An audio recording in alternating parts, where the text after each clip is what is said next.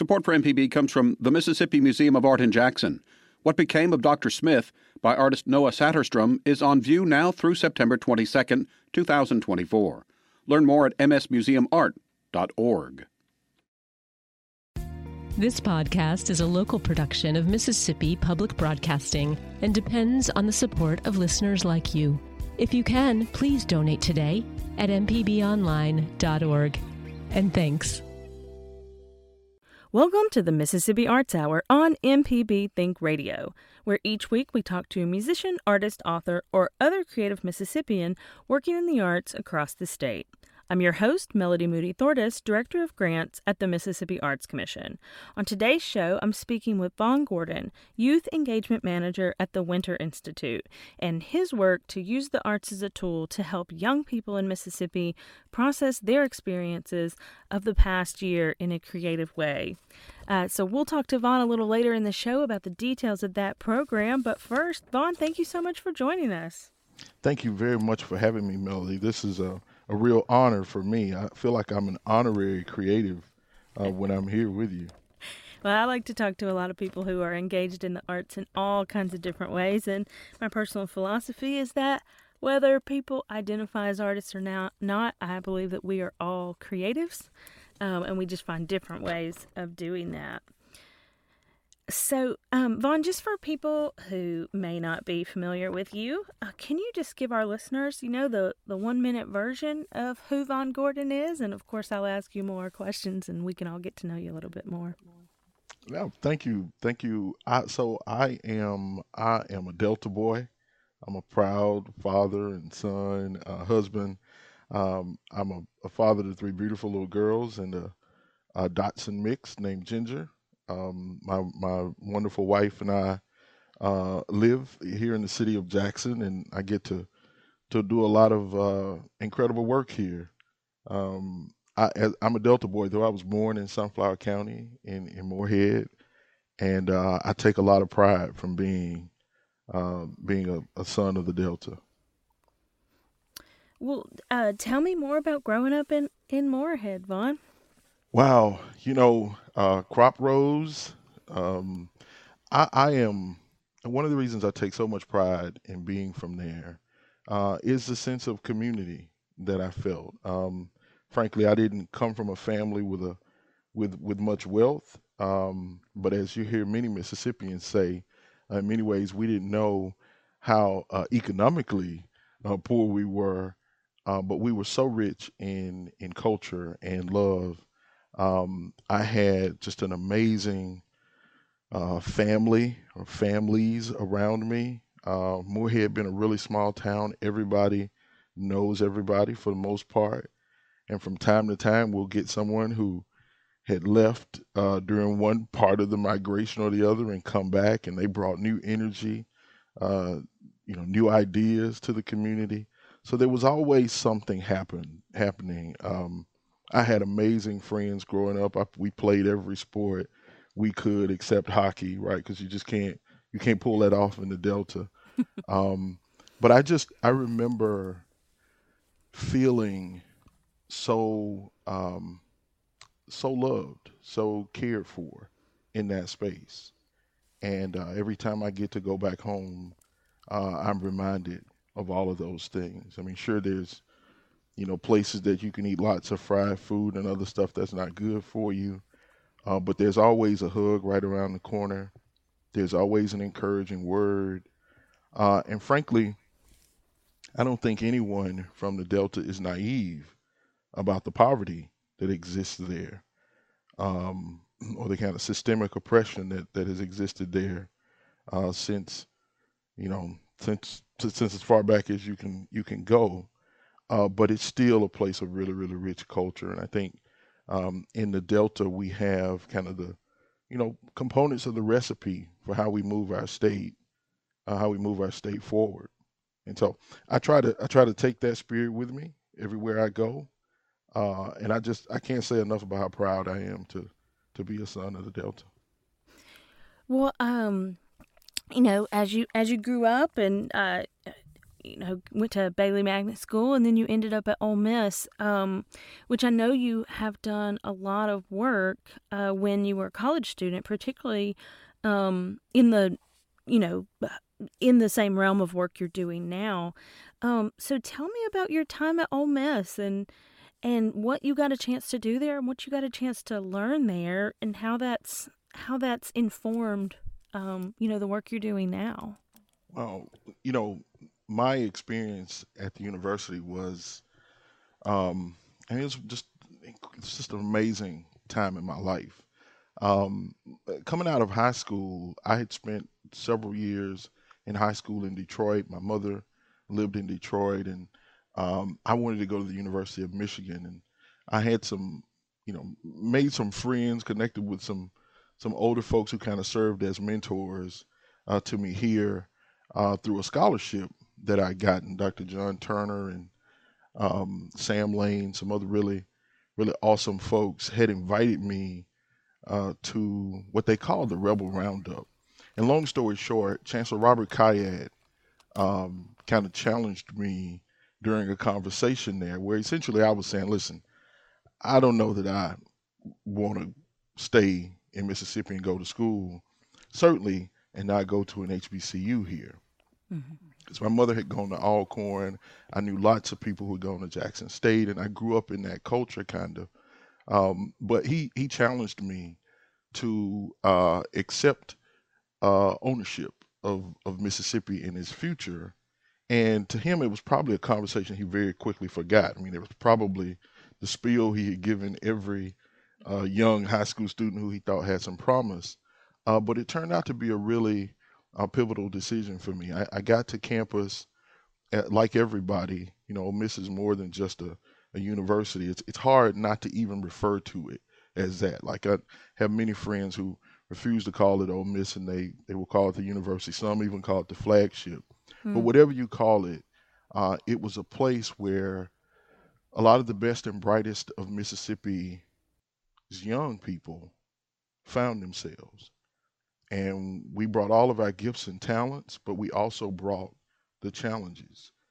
We brought racism, we brought homophobia, we brought all of that to the campus. And so it was not long before I got there that I realized I found purpose in helping to kind of find a place, create a space of justice, of equality was what we were thinking of then.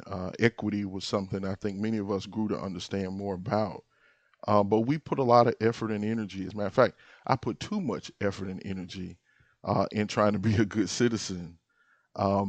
And during that time, I had the opportunity to connect with some amazing people who became mentors to me. Dr. Susan Glisson, the former executive director of the Winter Institute, was one of those people. Dr. William Scott, who was a chemistry professor, was a Delta boy as well, and I had great respect for him. People like Dr. Sparky Reardon, who was the assistant dean of students at the time. All these people were strong personalities. They had lots of gifts. People knew them and loved them, and I took a little bit, I think, from all of them that I carry with me to this day in life. But one of the things I think that I took from my experience at the university that was most important was how it is everyone's responsibility to build community. And we all come to spaces with different challenges. We bring traumas, we bring, certainly as I've said before, we bring our gifts. But when we get into spaces where we're trying to make sure that the future is brighter, we have to show up in community. There's no substitute for showing up, and being as authentic as you know how to be, challenging people and systems where they need to be challenged, but also encouraging and building up where you can. The university was a really good learning lab for a lot of us in doing that. And I really feel like I've grown into that work I've grown into the possibilities of that work for the 20 plus years since. And, I have to say this, Melody, the most amazing thing I got at the university was to meet my wife.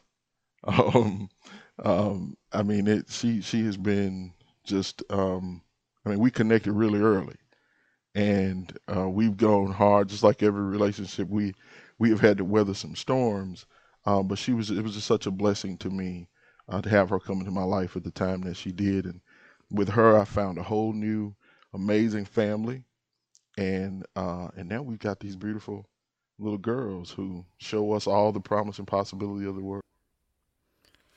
Well, thanks for walking me through that, Vaughn. I know we could talk about some of these experiences for much longer than we have today, but so I'm jumping around a little bit. But as you made your way from University of Mississippi and made your way to Jackson, I know that you have done some community work as well with Operation Shoestring and the Refill Cafe. Can you tell our listeners a little bit about your work? And I may have missed some places where you serve on boards and have been able, in addition to the Winter Institute, to contribute in different ways that you're passionate about.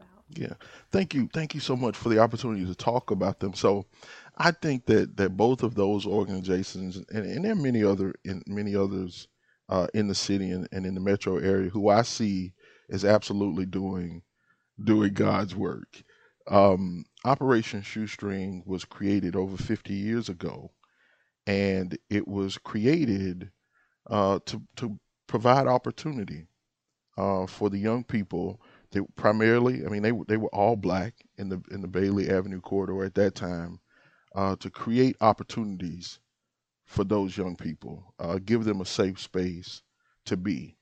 Um, it's unfortunate that uh, the people who created Operation Shoestring had to respond to really systemic and cultural failures, but they did, and they responded in a way that has given that organization strength, and um, it's had great leaders over the years. Chief among them is Robert Langford, who's the current executive director, but lots of amazing people. I mean, the folks who made up the board of Shoestring over the years have been, I mean, it's just a who's who of community minded, successful people in the city. But most importantly, are the children and families that organization serves. They are some of the brightest, most talented young people. They have, many of them have had to weather some storms. They come from families that have had to be resilient, who weather some storms. Some folks who've fallen up, and it's taken them a little longer sometimes to get up than others. But there are also some folks who've just been strivers, who are committed to that community and who refuse to leave when things happen that scare everybody else off. Those folks have refused to stay, and so Shoestring provides a community space for them. Um, Granularly, it provides academic enrichment and summer programming for young folks. So serving on the board of Operation Shoestring has been just a real blessing to me. And the Refill Cafe, it's like a continuum. Shoestring will help young people and will support families to get up to a certain point.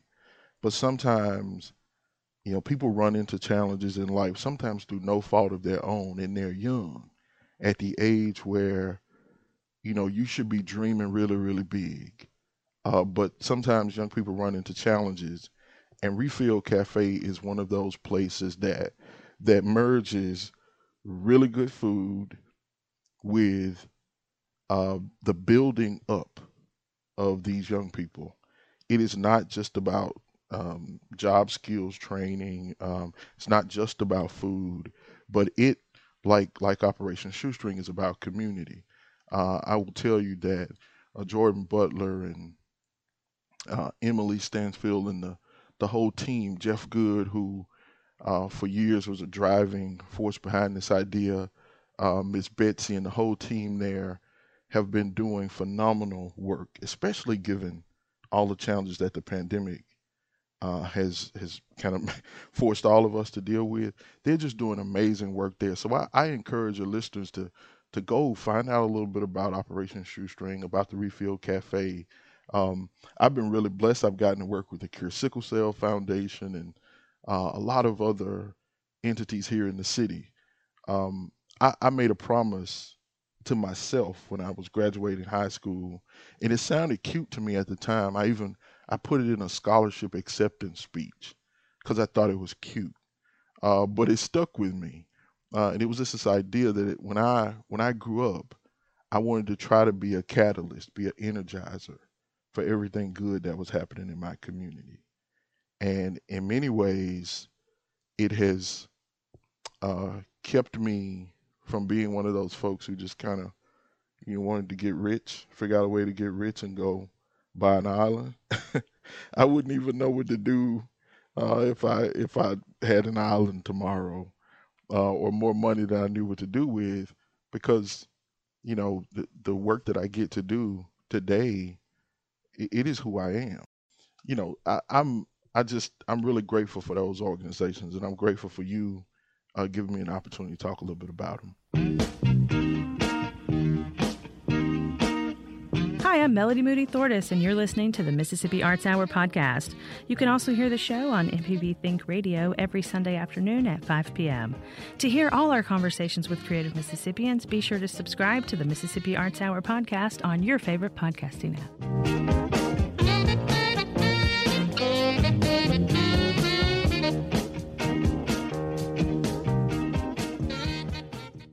Deep South Dining is the show all about the culture of Southern flavor, from fried chicken and collard greens to shrimp and grits and a glass of sweet tea. Subscribe now to the podcast using any podcast app or download our MPB Public Media app. This is an MPB Think Radio podcast. You're listening to the Mississippi Arts Hour on MPB Think Radio. Each week on the Arts Hour, representatives from the Mississippi Arts Commission speak with different Mississippians doing creative work across the state. Today I'm honored to talk to Vaughn Gordon, the Youth Engagement Manager at the Winter Institute. So, Vaughn, can you tell our listeners, who may or may not know, all about the Winter Institute? Let's start with who William Winter is. Wow, Governor Winter, as we say, went on to glory, went on to get his reward at the end of 2020. He was, up until that point, Mississippi's elder statesman. He was one of the most genuine and generous people that you would ever know, and I consider it. He called me a friend. And he's called me a friend since I was 19, and I'm humbled by that. Governor Winter had grown up around Grenada. He was a veteran of the military. He did so many things in his life. I mean, he was editor, writer for the student newspaper. He was he held a lot of offices in government in the state of Mississippi. Lieutenant governor, and eventually he was elected governor in 1980. And true to the person he had grown to become, and he was throughout the time I knew him, he kind of championed, he and his administration, a landmark education reform here in the state of Mississippi. And so many people in policy, in political spaces throughout the country know him for that work. He put together a really talented team of other young Mississippians, Dr. Andrew Mullins, and there were so many, Ray Mabus, and just some other really just great folks, David Cruz, Dr. John Hennigan, or Mr. John Hennigan. But he had a really, really talented team of people to help him. So he always invested in and believed in young folks. And so he was just an amazing leader. He was an amazing thinker. He invested, as I've said, in a lot of really important community initiatives. In many ways, he was a steward and a shepherd, if you will, for archives and history in Mississippi, because he knew the story of who we were was one of our greatest resources as a state, both in terms of names and dates, but narrative and how we have evolved in ways, how we have changed. He was a man who, was first elected as a segregationist and ran other campaigns that way, but he became the biggest champion for people who were running to make sure that every Mississippian's human potential was maximized. So Governor Winter was just a hero to me and a hero to many others. And, I pray that he's resting easy. Well, tell me about the Winter Institute and some of the programs. We'll talk about the youth engagement program in more detail a little later. Tell me about some of the other programs that the Institute offers. Well, so I'll say that the Winter Institute was created formally on the campus of the University of Mississippi as the Institute for Racial Reconciliation, the University of Mississippi Institute for Racial Reconciliation in 1999. And it had kind of been this effort to put the success of one of the community meetings that happened in Oxford. That meeting was a part of President Clinton's One America in the 21st Century initiative. Governor Winter was one of the leaders of that initiative for President Clinton, and there was a phenomenal meeting in Oxford that, as the story goes, it was unlike the experiences they had in many other parts of the country. And Dr. Susan Glisson, who was deeply involved in making that happen, often tells a story that there was a lot of energy created there. And she contends that it could have been even more robust and awesome. So the leadership of the university at that time, and Governor Winter and some other really amazing folks who I remember being around that table in the beginning, Constance Slaughter Harvey and Judge Constance Slaughter Harvey and Reuben Anderson and Robert Walker, who's a former mayor of Vicksburg, and Judge Charles Pickering. It was just a really amazing room of Mississippians. They tried to create an institute that would provide a model, a source of education and insight for Mississippi communities to grow beyond race and difference. And so today our mission is to end all discrimination based on difference.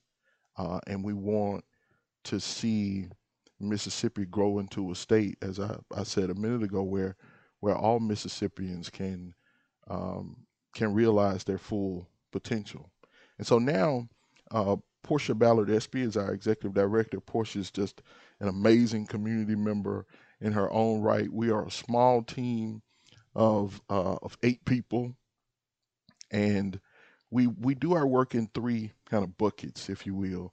There is the community building work, which is what the Winter Institute has always done, from working with the Neshoba, the Philadelphia Coalition in Neshoba County, to working with in the community of Macomb and West Point.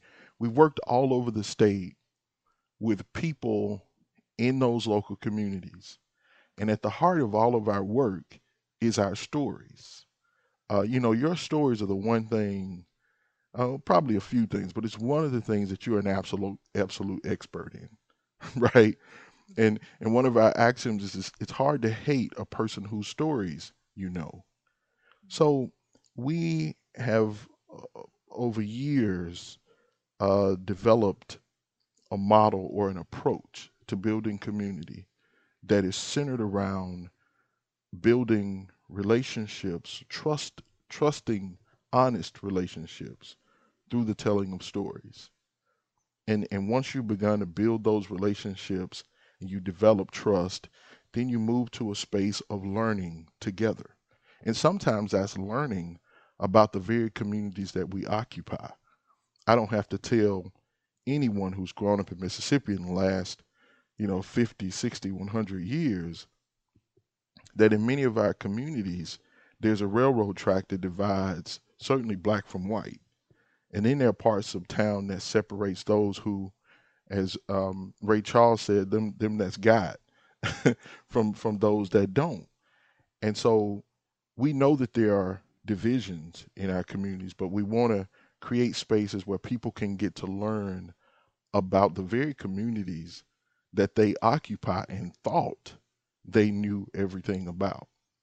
But as we know, we typically only know our communities through our lived experience, and we make lots of assumptions about the people on the other side. And so we try to create spaces where those relationships are built and there's learning that happens in those circles. And then hopefully the people in those communities will take the relationships they've built and the knowledge they've gained, the shared values that they've unearthed, and really shared goals, and they will turn that into meaningful work to improve their communities. And for us, it's really critical that they make their communities more equitable, because that, above all things, has destroyed and limited the potential of a great many Mississippi communities. So that community building thread is embedded in what we call our community building work. But it's also, you'll find it in the youth engagement work as well as in our policy and civic engagement work. Our policy and civic engagement work is led by Jake McGraw. Jake has a really able teammate named Jerry and Herbert, and April Grayson leads our community building work. She has, working with her, one of my favorite people and heroes, Miss Jackie Bird Martin from Macomb, and Jennifer Heath, who Jennifer and I often take a lot of pride in being kind of Jackson Metro folks. When the water crisis was happening, we tried to look out for each other and encourage each other through it. But that's our team, and we have people, friends of the Institute, as we call them, that when we talk about the Winter Institute, we mean these people as well. When we were a unit on the university's campus, we had a really, really robust student intern program. Very, very creative young people. Dr. Glisson and our leaders throughout our staff have always embraced young people in this work as kind of the inheritors of what we create, but also collaborators, co-creators of our future. And so we had many interns who came through the program who are still friends of the Institute. In our community building work, we see ourselves as members of a community of practice. We do not say that we are experts in a thing, but we do embrace activities and models that have withstood the test of time. And so we are excited to be doing this work now, as excited as we've ever been, in part because it's really, really important work and it's necessary work. We have typically had one rule, though, Melody, and that is that we only go where we're invited. We will show up in community rooms or classrooms or board rooms. We will go just about anywhere, but we only go where we're invited. So today you still find people who, I say I work with the Winter Institute, and they say, what is that? Part of it is because we don't advertise per se. We believe in going into communities, committing our whole selves, being authentic, bringing honest approaches and engaging with people meaningfully, and kind of facilitating a process that helps them see, kind of bring their hopes and their dreams to fruition. And I believe we're more successful than we are not successful. So that's our team. Hi, Hi, I'm Melody Moody Thortis, and you're listening to the Mississippi Arts Hour podcast. You can also hear the show on MPB Think Radio every Sunday afternoon at 5 p.m. To hear all our conversations with creative Mississippians, be sure to subscribe to the Mississippi Arts Hour podcast on your favorite podcasting app.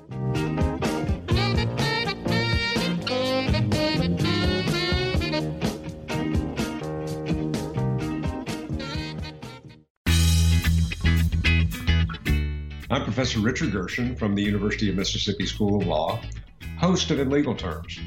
If you're enjoying this podcast, I encourage you to listen to In Legal Terms, the show about you and your rights. We find interesting legal topics to bring to you and let you know how the law affects you. Find In Legal Terms on any podcasting platform on your smart device or on our website, inlegalterms.mpbonline.org. This is an MPB Think Radio podcast. You're listening to the Mississippi Arts Hour on MPB Think Radio. I'm your host, Melody Moody Thortis, and today I'm speaking with Vaughn Gordon, Youth Engagement Manager at the Winter Institute. So, Vaughn, we talked in the last segment about the Winter Institute and the programs that you guys do. Yeah. Well, I will tell you, our youth engagement programming really started in earnest with a thought. At the university at the time, there were groups, a group of young people who, some had been interns and some were just kind of young folks on campus who found a home with the Winter Institute. And many of them have been doing organizing on campus and, working for equity and fairness and representation and all of that for different groups on campus. And they realized that there were some challenges that they got to campus with. There were some things that they didn't know. There was some history that they didn't know. There were some skills that they didn't have when it came to how to build community with people, how to work with people beyond differences or despite differences. And so they felt it was important that the Winter Institute create a program for high school students that would help them build those skills and capacities before they moved into the next stages of their lives. So the way we like to talk about it now in a very Mississippi-centric way is that the youth engagement work of the Winter Institute started as a way of developing Mississippi's next cohort of leaders, business leaders, civic leaders, leaders across the professions and in community. And so, the Summer Youth Institute was the kind of the first flagship. It was the flagship youth engagement program. And Susan Glisson reached out to Governor William Winter and Miss Merle Evers at the time and asked them to support the creation of this institute, this summer program for high school students. And that work, they being the people they were, they jumped behind it with both feet. And that kind of created the standard for our youth engagement work. We now work in schools that invite us. We support the community buildings work when youth are involved. It is really important to me to encourage people who are running organizations, whether they are nonprofit organizations or others that impact young people, that they invite those young people in and give them more than token representation on their board, in their programming and strategic planning thought. So for us, it is about creating spaces for young people to experience diversity and experience inclusion and belonging across difference. It is encouraging others to make space for young people in their work. And then, we try to encourage the young people who work with us to take action in their local communities. And so one of my core functions in this role is to support young people who are trying to take action to improve their communities. So, one of our in one of our other areas with our policy and civic engagement work, the work that Jake has been doing, we, we noticed, like many other people, that for years Mississippi exported a lot of its most talented young people, oftentimes right after college.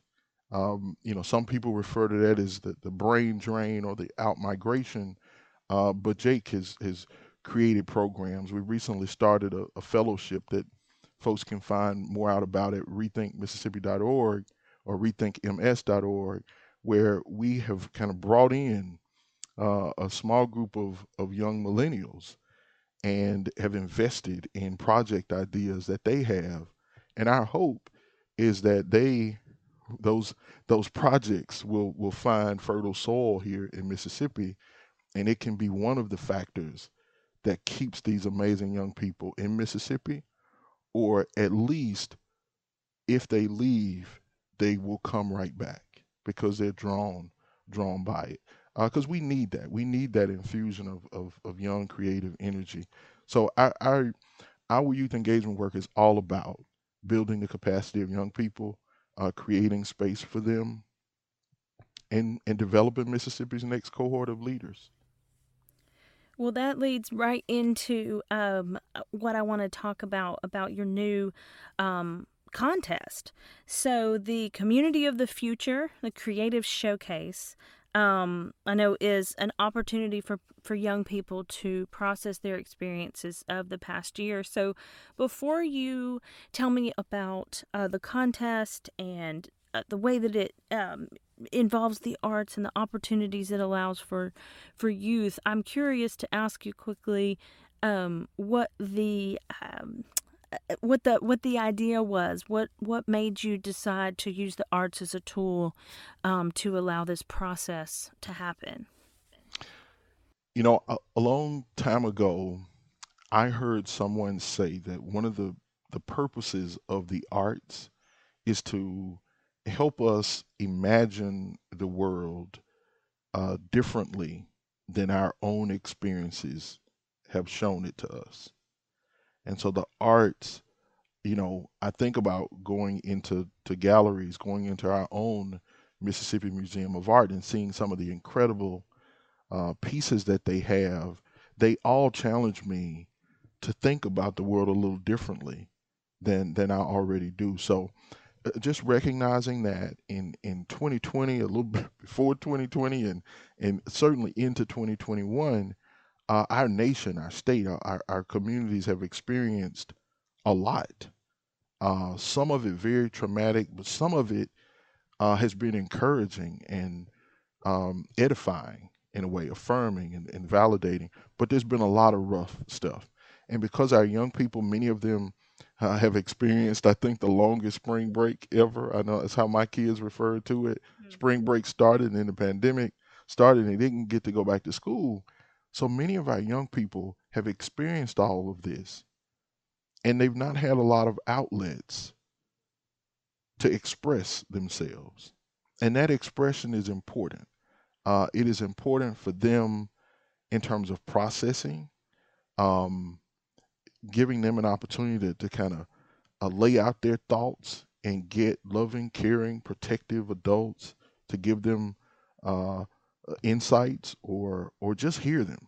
So this contest really grew out of our desire to create a way for young people to express how they felt going through this, but also to project out into the future what they'd like to see.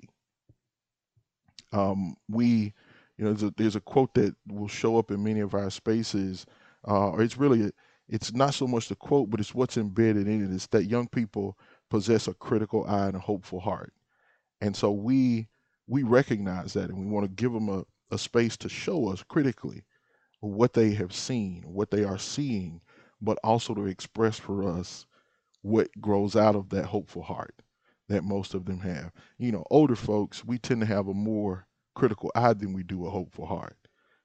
In the youngest of us, sometimes we'll have a really, really hopeful heart. They'll think anything is possible because they've not had those kind of life experiences that show you that sometimes there are boundaries or sometimes there are healthy limits. So it was really important to us to create an opportunity for our young Mississippians, high school and middle school. And I've been told middle schools don't get a lot of opportunities to express themselves in this way. But we've got a series of prompts that are on our website, Winter Institute/future or winterinstitute.org/future, where they can see the prompts. There are two categories. One is for essays and poetry. We have a prompt there, something to kind of spark their writing. And then we have another category in both high school and middle school for visual and performing arts or performance arts. So I'm really excited to be here with you because I know that your audience are people who are doing a lot of the creating in Mississippi. And so not only can they kind of nurture some young people who want to participate in this contest, they can inspire some, and hopefully it'll be opportunities for some people to build relationships with young people that allow them to see just how limitless a lot of the possibilities are for them. So, Vaughn, you talked about these prompts. So you've got parts of your contest that are for writing, as you said, for essays and poems. And I just want to read the prompt real quick so people can get a sense of the prompt you're asking for. And then I'm going to quickly read the one for visual and performing. I just want people to understand, as we give the call to ask artists, arts organizations, and people involved with the arts to encourage young people to apply for this contest, want to give a quick sense of these prompts. So the prompts for the essays and poems is hardship and resilience, joy and pain are important to the stories of individuals, families, and communities. Where have you seen examples of these in your community, and what lessons have you learned through the hard times that will make you a better person? And you're looking for essay and poem submissions up to 500 words. So for the visual and performing arts, the prompts are 3 different bullet points, and it is a better, brighter future in Mississippi and or our nation. What makes you proud of the Mississippi community that you call home? And a Mississippi where racism no longer exists. So with those prompts in mind, Vaughn, tell us, feel free to add to anything I just said, of course, but tell us about the details, the deadlines, where they can kind of go from here if what we have just said has piqued some interest of our listeners. The first thing I'd like to point out before giving out those key dates is that we want to challenge the young creatives and artists to think broadly about those prompts. I mean, we ask that no content beyond PG-13, please, and we recognize that PG-13 may mean a little bit different things now than it did certainly when I was in middle school. But we want them to express, thoughts and emotions and pain is okay. But we don't want to, we don't embrace messages of hate. So we ask that they be circumspect. That they think about the impact of their words to those who interact with them. And that's a tough thing, as you as an artist and other artists know. That's a difficult thing to quote unquote police. But we have some things in our guidelines that we want them to keep in mind that we hope are constructive and not restrictive. But we want them to think broadly about how they created. Like they're incredible. I see amazing things on social media now that young folks are creating. So we want them to think broadly about it, and get their submissions in. The deadline right now, we moved the deadline because we know that a lot of our schools have because of the weather shut down as some as long as 2 weeks, or had really significant challenges. So the submission deadline right now is March 26th. That is a Friday. And then a couple of weeks after the submissions, we will notify those who've been selected for prizes as well as honorable mentions. So we're working out now how we can put as many of these on display as possible.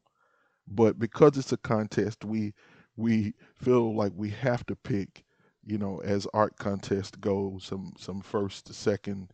And I want to announce with you today that we're actually going to add a third place, for which there will be a cash prize. So we'll have first, second, and third place, in addition to the 5 honorable mentions. And for our high school first place, high school and middle school first place winners will get a cash prize of $200. And there's not that big of a fall off for the second prizes. So we're really excited about it. I hope that is a small incentive for young folks you might be able to get you a new pair of headphones or something, in addition to expressing and gifting to our state, to our website and Facebook visitors, and just the people who interact with what you create. You will bless them with your expression, and you might even get a nice cash prize in the process. Hi, I'm Melody Moody Thortis, and you're listening to the Mississippi Arts Hour podcast. You can also hear the show on MPB Think Radio every Sunday afternoon at 5 p.m. To hear all our conversations with creative Mississippians, be sure to subscribe to the Mississippi Arts Hour podcast on your favorite podcasting app.